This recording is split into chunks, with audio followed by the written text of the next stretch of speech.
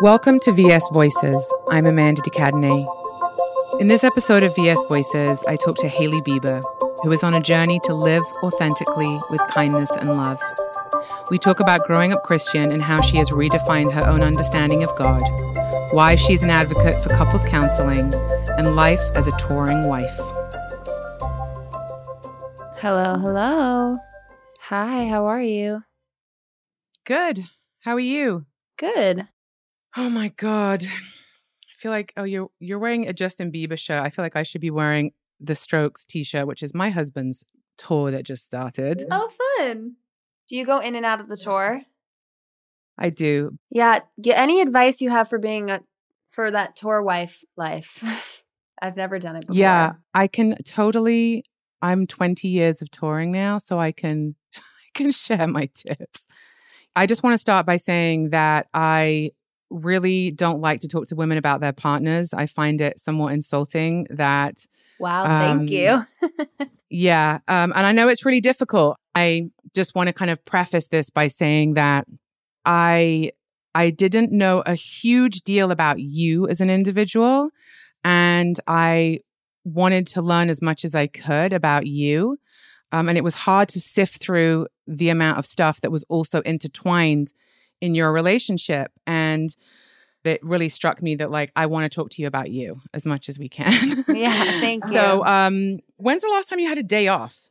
You know, it's random because, like, I do really prioritize time off. For example, like, I was on a phone call today with, like, my agent, and they were like, well, you know, I had booked out this, like, retreat thing that was, like, personally for me, like a spiritual thing that I committed to doing.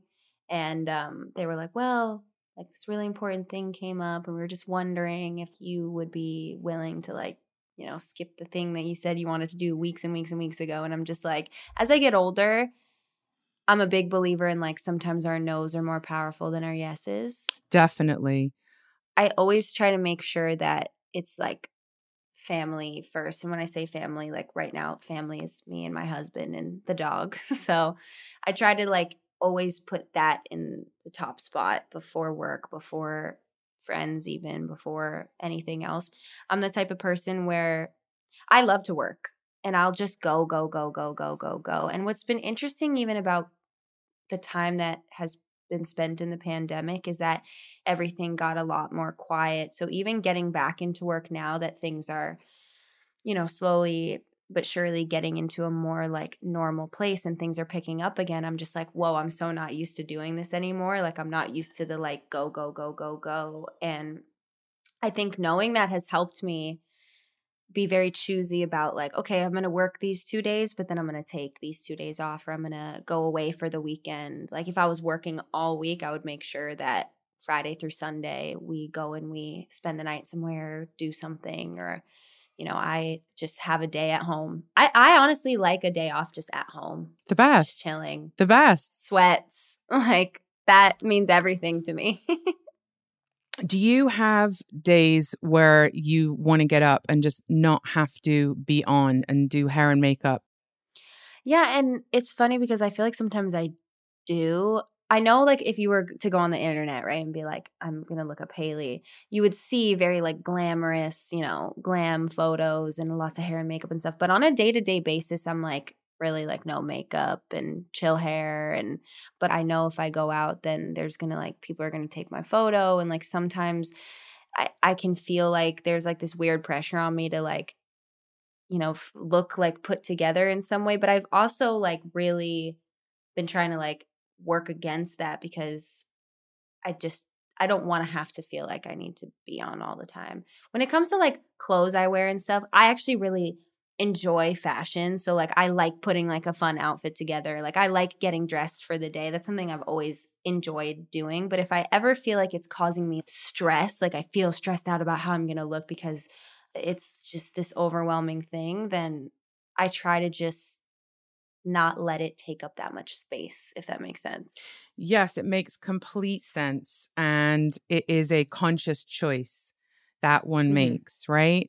But it's also really hard to hold on to those personal boundaries that we set often there's obviously so many blessings that come with your life, but it's also weird and intense to be such a visible person. And, Mm-hmm.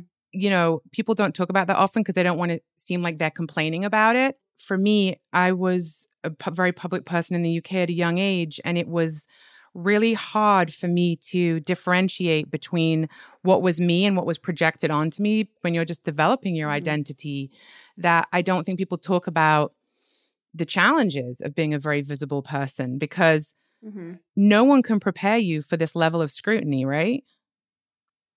No, definitely not. I think about it a lot because something that tends to happen all the time if you're in the public eye is like people kind of invent who they think that you are, because I think sometimes it's really hard to really show people who you are, because obviously, who I am behind closed doors with my family or my friends is me, and I try to be as authentic as possible. But if I'm out and there's people taking photos and yelling and it's like really, really hectic, like I honestly get very like closed off.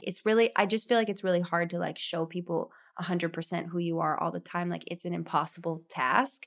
And so people put their perception of like, well, I think she's this.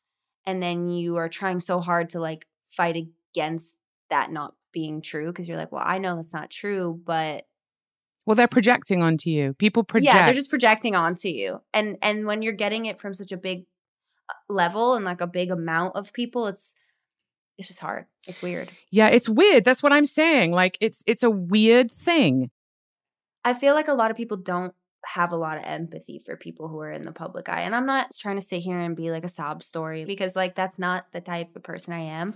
But I do think when people are like, well, she asked for this. And I'm like, well, that's actually not true, because I didn't ask for grown men to follow me around with cameras and harass me and invade my space and ask me really invasive questions and like make me feel unsafe. I didn't ask for that. Nobody wants that. I talk about empathy a lot because I feel like it's something that we're so lacking, and the empathy is only reserved for certain people. And ultimately, we're all deserving of empathy, no matter what our job is in the world. Yeah.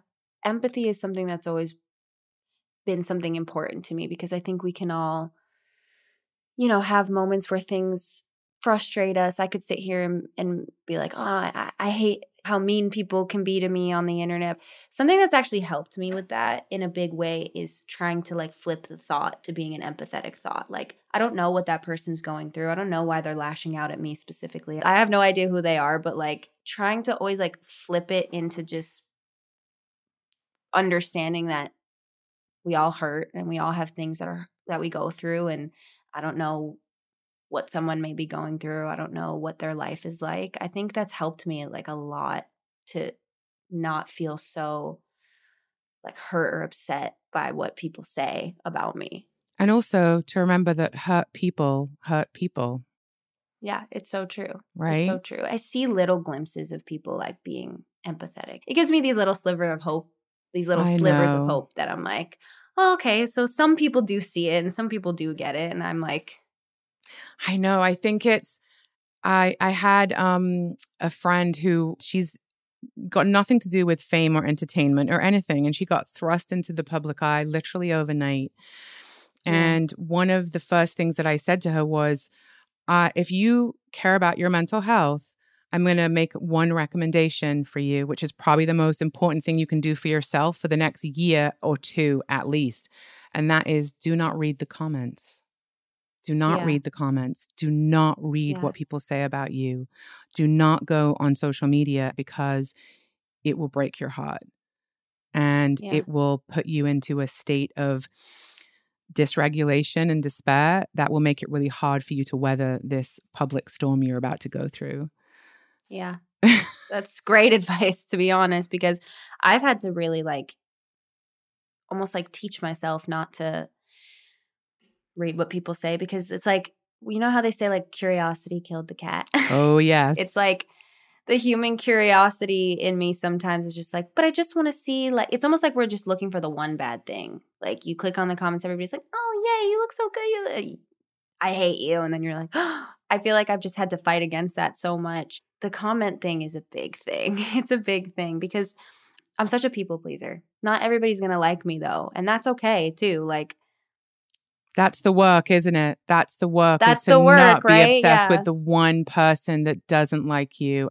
It is what it is. That's life, right? So I'm like really constantly having to work on reminding myself, and I talk about this with my therapist a lot. I talked about it with her for 3 years now, just kind of being okay with the fact that I'm not going to be able to please everybody and like to not even have the desire to do that. Well, removing the desire to please everybody, I don't know that that ever goes. But what I do know is self-esteemable acts build self-esteem. Yeah. And therefore, it's a self-esteemable act to not go looking for the one person in the room or the comment thread that does not like you. Over time, at least for me, the desire to, be liked and accepted and loved by everybody that I do or do not know has diminished, but it's definitely still there. Yeah. I think that's probably just like the human experience in a lot of ways. It is. It really is. So I want to talk to you a little bit about, you grew up in a family where your father was visible and you were raised a Christian. Could you just walk us through what some of the kind of key beliefs are? Yeah, I mean, both my parents are born again Christian. My mom, she, began her journey with Christianity when I was young, like 5 or 6. So she wasn't raised Christian. She was not Christian throughout like a lot of her adult life. And then like mid-30s, she had an experience and she found Jesus and she became Christian. And then my dad followed probably a year behind that. And then he had his experience. And then from then on out, church every Sunday, Bible study, Bible school, Christian homeschooling only, Christian school only, like very, very full blown. And I feel very grateful to my parents to have raised me that way because I do think feeling connected to something that is bigger than me and feeling this sense of community. Like I felt like church always gave me a sense of community, and that was something that I really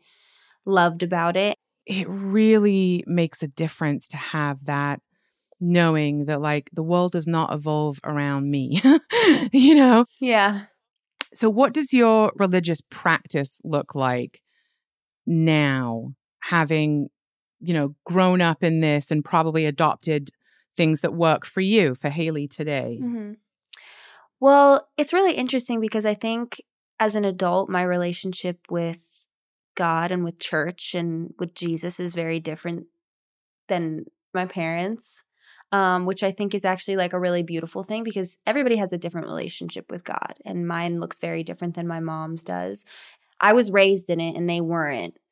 They had gone through like a lot of shit in their life. So when they found Jesus and when they were going through their experience, it was a lot later in life when they had gone through a lot of stuff. And it's just a very different relationship. My mom was very different after that and just structured about reading the Bible. And I do think as I got older, like a teenager being raised in church, it got a little bit hard for me because I was bored and I didn't connect to it.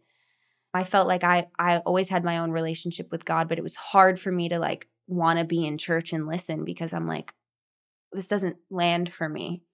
And then I started going to a church in New York City when I was a teenager. My older sister was living there and she started going to this church. She's like, hey, there's like a lot of cool young people and the music is great. And I'm like, okay, that sounds cool. Like, I wanted like my own sense of church and community that was very like separate and opposite to what my parents Which is natural and doing. Healthy, by the way. Right, which is very normal. Yes, and have your own experience and your own connection. What does that look like for you? Yeah. Exactly. I was like a good kid. I didn't get into like trouble as a teenager. Because they were Christian, we had a lot more like rules about things. We weren't allowed to watch Harry Potter or celebrate Halloween or, drinking would have been like a really big deal while like living under their roof. We weren't allowed to like date until we were a certain age. Like how old were you when you started dating? I didn't really like start dating anybody. I was hanging out with boys and like probably like 16 or 17. I think the age in our house was like 16, but like a lot of rules around it. Like you can't go be like alone in anyone's house or car. Like, but now that I'm 25, I'm like, oh, I kind of get it now. Like, but I moved out when I was 17. So I was living with my older sister who was 21 at the time. And she's older than me, but she was kind of having all of like her first experiences too at 21. Like just moved out, just, was like starting to drink. And so her and I were going to this church together and, we started building our own sense of community and friends. And it brought me back in a big way to finding like my relationship with church again and finding my relationship with God. And I think something that happens if you're raised in church and you're not having like enough open dialogue, everything feels like you're doing something bad. And I think that's how I felt for many years. Like I would go out and I'd get drunk or something, and then I'd feel like a lot of shame. Like a lot of shame. Yeah. There's a lot of shame attached to the church. And I think that that's something that like, unless you have a community where you're like being open about that, or you have a pastor that you can be like, hey, like this is how I feel and I'm just feeling a lot of shame about something, because I believe that a relationship with God is the opposite of feeling shame. I don't believe that God wants us to feel shameful and like everything is a bad thing. And, just even like having sex before you're married, that was a big thing for me as a teenager. Like I was like, oh my God, like straight up, I'm going to hell. Like that kind of thing. It was so like intense for me. And I just had to undo a lot of that for a long time. And I'm still working through it. Yeah, I was going to say. And like, I don't blame my parents for that. I don't have kids yet. I don't know how hard that is yet to try to like raise young adults believing in God and going to church and like wanting to be committed to it. It's really hard. It is really hard, but it sounds really healthy that part of that being raised in the church would be to find your own definition of what God means and to create a relationship that is authentic to who you are as a young adult, Yeah, and I've had a very up and down experience with church specifically and church community and just people that were in my life that were in that capacity. It's been a weird ride. I'm not going to lie, but I feel like now I know my core people that I listen to and trust and go to, and it's a very small group. And we go to a church out here in LA that started out as like a very small once a week Bible study, and it's on Wednesdays. Like I don't go to church on Sunday anymore. I'll watch it here at home, because the reality is I think there's something that feels like very like this about having to be in a physical building every Sunday, because it's just like not the case. Church can be anywhere. You could be sitting in a park. Well, it's inside you, isn't it? Like that connection is inside you and it goes wherever you go. And therefore, at least my experience, I mean, I'm in recovery for over half my life now. So part of my recovery is to have a conscious contact with a higher power. And so it's a built-in part of my day-to-day recovery. And it is something that goes with me all over the world. And so when I check in at specific times and places with my community, and I'm going to keep it anonymous here, but it is purely as a way to kind of honor and recognize that connection and that belief that I have. And so it goes everywhere with us, right? Whether it's on a Wednesday or a Sunday, or we're in the park or the plane or wherever, walking the dog, wherever we are. Yeah. And I think what you're saying is exactly when I look back on the last, like, I don't know, the last few years, just from like being out on my own until now, God was always with me and I always felt that. It's hard for me to like talk about it sometimes because I just feel like my relationship with Jesus is like always still evolving. And I think sometimes you say Jesus and people are like, ooh, it's getting weird. Like when I was a teenager and I'd have friends come over for a sleepover, we'd go in the kitchen and I'd be like, Mom, can you make us mac and cheese? And then she'd be like, do you guys know the Lord? And I'd be like, Oh no, I know my mom would do that too. God. Sometimes I would say, please don't bring up Jesus when people come over. Same. Please. I was like, Mom, please. Like, we're just trying to have a sleepover. And like, she's like, but you never know if it's going to be someone's only opportunity. And I'm like, That's what my God mom will would find say. them. God will find them.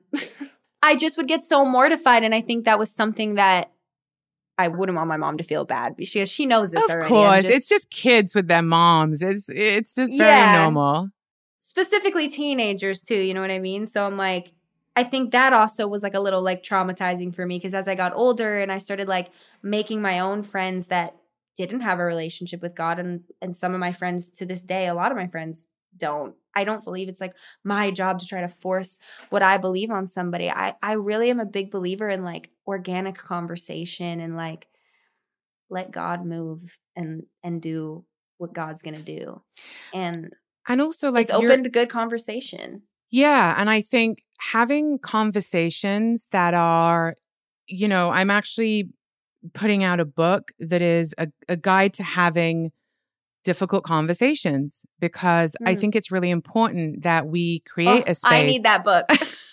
And there's immense value in being able to have open conversations and listen to people who may have different ideas to you and may have no faith, some faith, different faith. Yeah. I totally agree with that. And I think sometimes like you can say something to someone in a moment that can like change their life. And I'm a big believer in that as well. I've seen it happen. I've had it happen between me and someone else, like other people before. So I totally agree with that. Because of what I do and because of my job, like I've shown a lot of skin. Like I do things that according to church world would be, provocative or I've had a lot of people say a lot, about like, well, it's very misleading or like it's bad representation. And a conversation that I feel like needs to be opened wide up is like the shaming that comes from church environment towards women, towards women, like, just a lot of different things. And sensuality, because there's a big difference between overt sexuality and sensuality.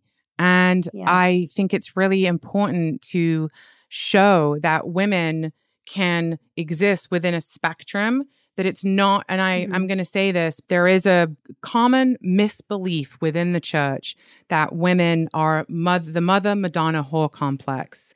And that is simply not the case because we're so much more. And I think you, because of your job, are in a unique position to actually shine a light on this subject matter because intention is everything, right? Why are we doing something? That's everything. And that's the conversations I've had a lot. And that changed the perspective for me. Because I think I felt, again, like I would post something or do something or I would do a job and it would be, sexy. And like, the thing is, at the end of the day, like I'm a grown woman and I really embrace my sexuality and I like to feel sexy because when I think it's a powerful thing. I don't think it's also a part of you. Why would you deny a part of you? It's the same thing as saying, I'm going to deny my empathy or my intellect. Right. Our sexuality is just as valid a part of us. Why would you deny any part of you? It just means you wouldn't be accepting yourself. 100%. And I think what you said about like what the intention is everything. Like, what is the intention behind it? I used to struggle, especially when I was a little bit younger, of the idea of like, well, how am I going to like post this photo in a bra or something and then like show up at church on like Sunday? I feel like everyone's going to be like talking about it or judging me. And that was something I really had to work through because I was so weirded out. Like I used to hear things that people would say like in the church environment about like, oh, well, I just think it's like, what's the word? It's like, she's like bad representation, like almost like she's representation. A bad Christian. Like, yeah, like, it's misleading or, I mean, I dealt with a situation recently. Did you? And I'm just like, what I don't need like an old man like telling me or like I was going to say about that. like how I should or shouldn't behave because I think I'm super open about what I believe in. And I'm not afraid to talk about what I believe in, but I'm also not afraid to embrace my body. Everything I do, I'm comfortable with it. So that should be the end of it. You know what I mean? Well, like everything that I do is comfortable for me and I like it and I think it's beautiful. And I feel like that's what matters, right? That is what matters. Although we live in a culture that tells us that other people's opinions of us, that our family, our partner, our world, our media, our friends, that everyone else's opinion of us is more important than our own. You have to feel good about the choices you're making. When I go to bed at night, who am I without all of my outside stuff that creates the identity that I have? Do I feel good about how I'm walking through the day? And if the answer is yes, that's a successful day for me. Yeah, I agree. I walk in with my head held high because this is who I am. And I think that believing in God is about its acceptance. It's taken time for me to like feel safe in that and the people that I'm, you know, for the people around me to feel safe and for me to not feel judged and to not, because I think sometimes what we do too is like we put judgment in our own mind, like, oh, they must think that this is like crazy that I did we're this. projecting like, on other people then. We're projecting. Right. Exactly. It's like a whole cycle, but it's something that I really like, I'm still working through it. I think it's something I'll probably work through for a long time. And the whole like church Christianity thing is something that it's been a difficult journey for me, and it still is sometimes. And that is many people's experience. Okay, there's many things I want to talk to you about. Okay, so one of the images that I saw a long time ago was you comforting your husband. He was obviously really distressed and was crying, and I saw you comforting him, and I thought, oh, this guy is really lucky to have this woman who is obviously being so nurturing and loving, and you could tell the energy going from you to him was really caretaking and supportive, and just gentle. And I thought, this is a really sweet human being. It's weird that I can say that from just seeing an image, but that was my projection. And I wondered, do you feel like your marriage is represented authentically? And how do you navigate when it's so misrepresented? Yes, I experience that a lot. I feel like it's so funny because like I'll see things where it's like I'll like go to dinner with my friends and people will be like, they're getting divorced. And I'm like, what idea? Like, I like, it's so confusing to me because I'm like, it's just like kind of this constant thing where you have to keep like reminding yourself of like, what's the reality and what's not. Because we're in a marriage and we're trying to exist. Be in a marriage. And be in a marriage and we're very young and we're, you know, like we have so much fun together. And so when I see like the opposite of it, do we have times where we struggle? 100%. I'd be a liar if I said that we didn't, because every relationship has that, even non-romantic relationships.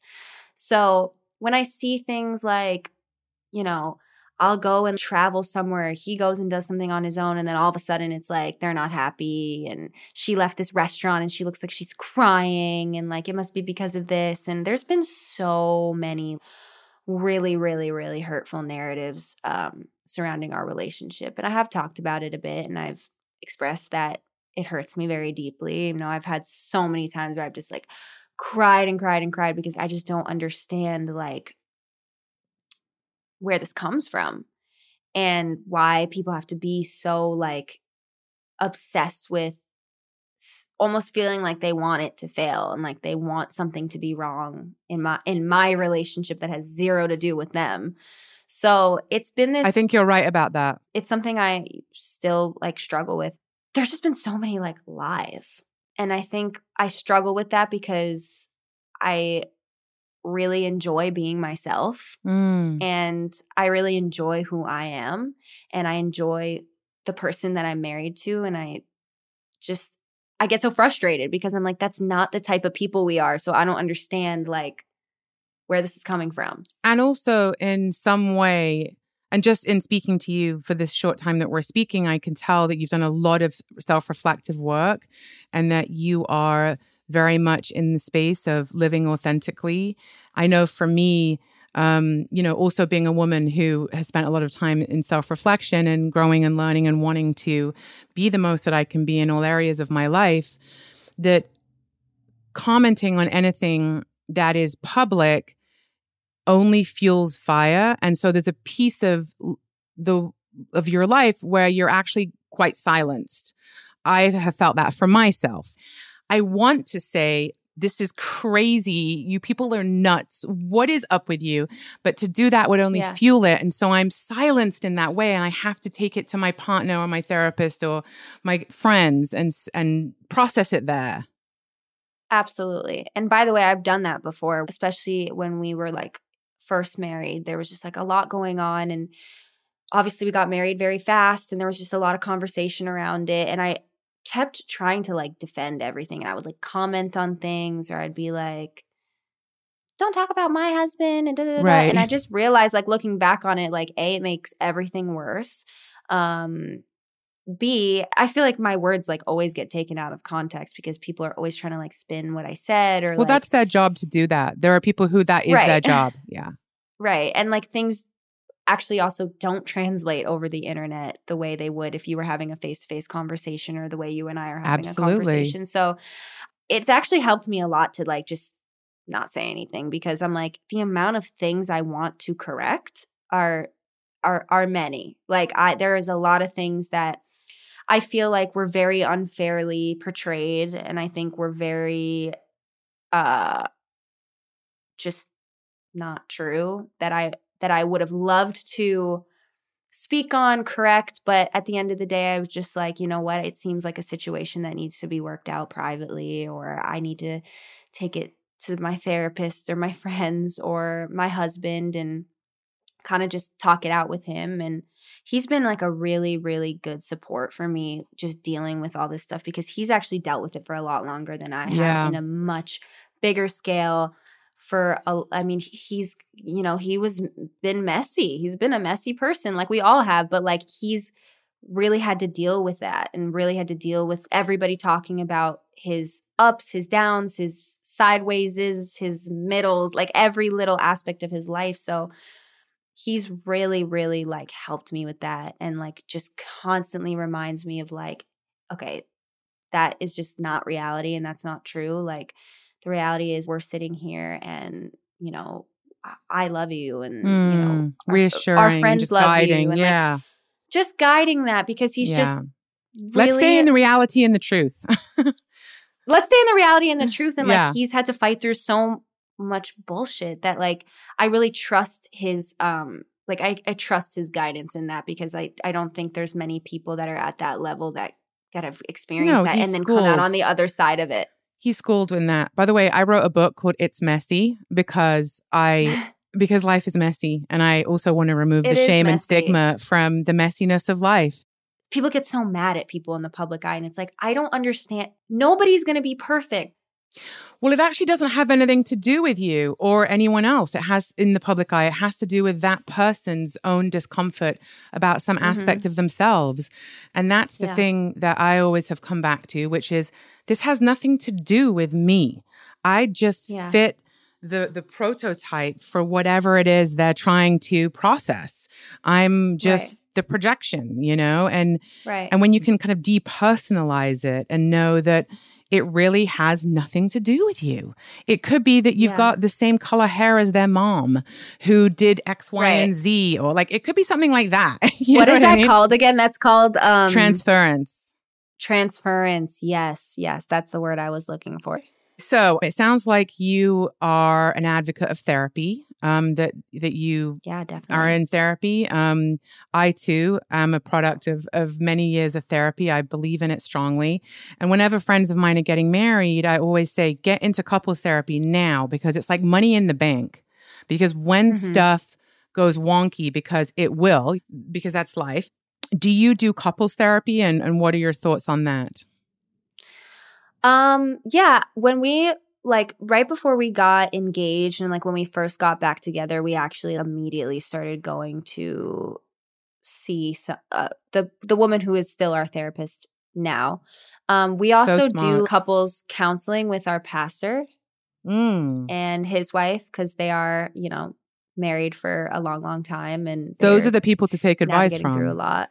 Yeah, we feel super safe with them as well. So I feel like, you know, I feel like I can be really open, and, you know, they've known him for a very long time and they've known me for a while. So um I think it's extremely helpful to have third party non biased opinion when, especially if you're trying to resolve something, because I want to be right, he wants to be right. At the end of the day, it doesn't matter who's right because that's not the point. When we first got back together, like we were really working through some weird stuff. Like it was just we had not been together for a long time. We did not speak for almost a year, and then like we got back together and I was like, "So, are we going to talk about what just happened? Like, oh, like what?" So we were just like working through a lot of stuff, and then we Processing got that, yeah. engaged very fast, and then we were processing a lot through being engaged, and then we got married also very quickly.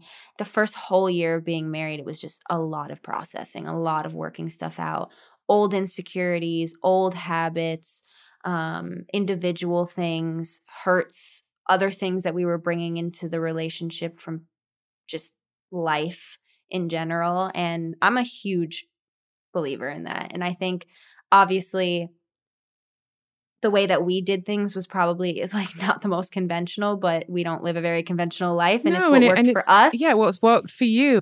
Life rolls out how it rolls out. So you Right. like, what are the Absolutely. tools you put in place? How do you support yourself and your partner through the way that you're Yeah. doing it? And it sounds like, Yeah.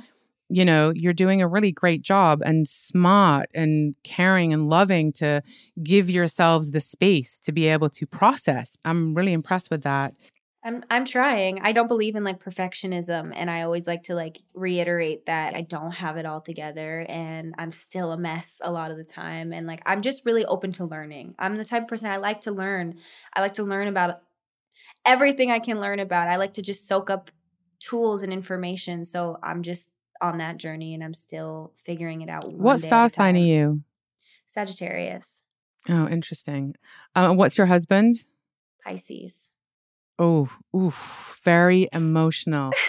Okay, Pisces. Okay, so I want to ask you, growing up with your dad who had, self-proclaimed addiction issues, do you think that having the experience with your dad helped you be prepared for supporting your husband in his own recovery journey? I think so, yeah. There's a lot of addiction that runs in my family, like not even just my dad. A lot of other people on that side of my family struggled with a lot of different things. And my dad was always really open about that. And I always appreciated that. I was always really, really close to my dad. And I was a lot more open with him in a lot of ways than I was with my mom. I think him being really open about it and how it almost, you know, ruined his relationship with my mom and how they could have ended up not together. And I think when you're like a teenager and you're thinking like, wow, like there's this thing that was so powerful that like my beautiful parents almost like didn't end up together because of this. And he was just always like extremely open about like why being sober was what worked for him and like why he needed to be sober and what alcoholic behavior looks like and where that comes out. Because it's not just about the drugs and the alcohol, it's about the thinking and the behavior. Even when I was talking before about working on a lot of stuff when we first got married, like I think that was a part of it too, like looking back on times of drug use and being in some dark spaces and having to kind of go back there and talk about it. It was extremely difficult. I was never somebody who struggled with like any substances, but that's because I was so aware of it because of my dad. He had a really big issue with cocaine, and I was like, I'm never trying it because I'm just so scared that if I try it one time, it might lead into something else. My mom was like, never, she like barely drank wine. Like she would have like one glass of wine on like holidays or something, but She was always super like open too about like both my parents understood the curiosity, which I thought was important. Like obviously as teenagers, we're going to want to like try alcohol. We're going to want to smoke weed. We're going to try this stuff. It's going to happen. So they were kind of chill about like letting us start to try like wine or something like in their house with them. Hey, you can have like a little cup or like a little sip at dinner or like something. And, you know, that was always actually a really open conversation, which I appreciated. I mean, living with someone and loving someone who is sober has its own set of challenges. Mm-hmm. Again, I was curious whether you growing up around, you know, recovery, alcoholism, and sobriety had given you an insight into being able to support your husband on his journey. Yeah. I mean, I think so. I think even just being able to like talk through it with my mom, or I think even just the open dialogue of, hey, where are you at with this? Being able to be honest, like if I ever felt like I think like I would have had times, and I've had times where I would get like nervous, like, are you okay to do this? Because you did have a time in your life where it was not okay for you. It was not okay for you, and it was like a dark time for you. But he has very, very good self-awareness when it comes to that, and is very open about it. And I think that is all I can really ask for. Yes, 100%. 100%. So I want to talk to you a little bit about advocacy, because I did see that you had gone to, California State Prison, and I was really curious what you were doing there. And I was also curious whether that was something that you felt connected to, and what that experience was like for you. So will you talk a little bit about what that was like for you? Yeah, so we decided to go do this prison visit. Justin wanted to go and he wanted to sing at the prison.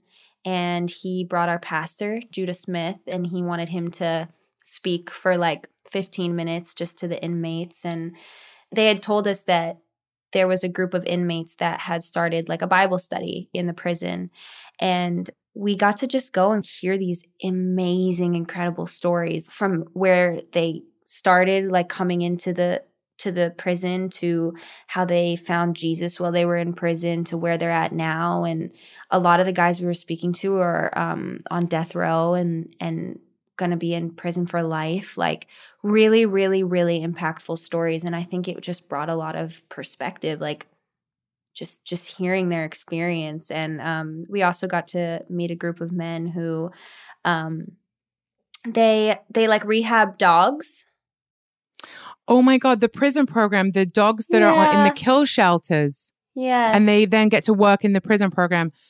Weirdly, my husband showed me a video on this yesterday. It was like the so most beautiful thing, like, because obviously I'm like a crazy animal lover. Like I love animals. Same. I'm not like an overly sensitive person, but when it comes to animals, like it will make me cry. Like that's the one thing that 100%. You're going to get me with the dog. You're going to get me with the animals. I just think it was such a beautiful and eye-opening experience. It's something that I feel really grateful for. And I think back on it a lot. And I'm just like, it really sparked something in me to want to get more involved. Just even being able to see Justin in that experience and like singing in the prison and just bringing all those guys so much joy in that moment. I thought it was really impactful. I'm pleased that you had a powerful experience there. I did, yeah. You said that it opened the door for you to start thinking about a lot of other things. Do you feel like there is a pressure for you to align with some kind of advocacy work? And is there anything that you are interested in? Because you may not have found something that you've connected with, and that would be okay too. I'm like on my journey of understanding what I am really passionate about. And I'm starting a company this year, and I really want there to be something, a form of give back, because I just think anything that is going to be coming into me, I want it to go back out and, give back to people. I think something that over this last year specifically, and even more so the last like 6 to 8 months, that I've been feeling really passionate about is advocating for other women, because I think I've had a lot of really bad experiences with being pinned against other women, and comparison culture is something I've talked a lot about that was really, really, really hard for me, and is still very hard for me to this day, and like genuinely was traumatizing for me. So I think digging deep into that and saying like, I want to be able to continue like supporting other women in what I hope for it to be many capacities, you know what I mean? Like, but just aligning with that direction is kind of where I feel like it's going for me. Women-led businesses, yeah, just women everything, because I just have had such a bad experience in this industry with just not feeling like people are supportive of their peers, especially when there's such a, there's so much that is against us as women. So come on, like. Yeah.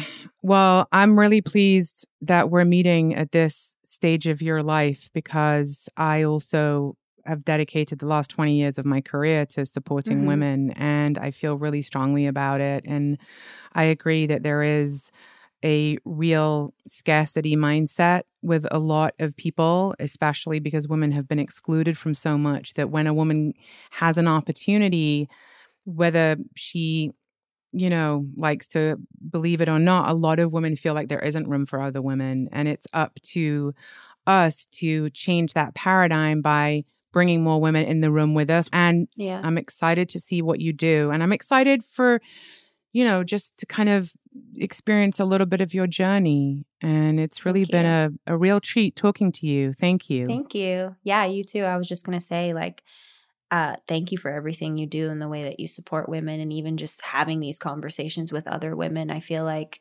is powerful in itself. Thank you, Haley.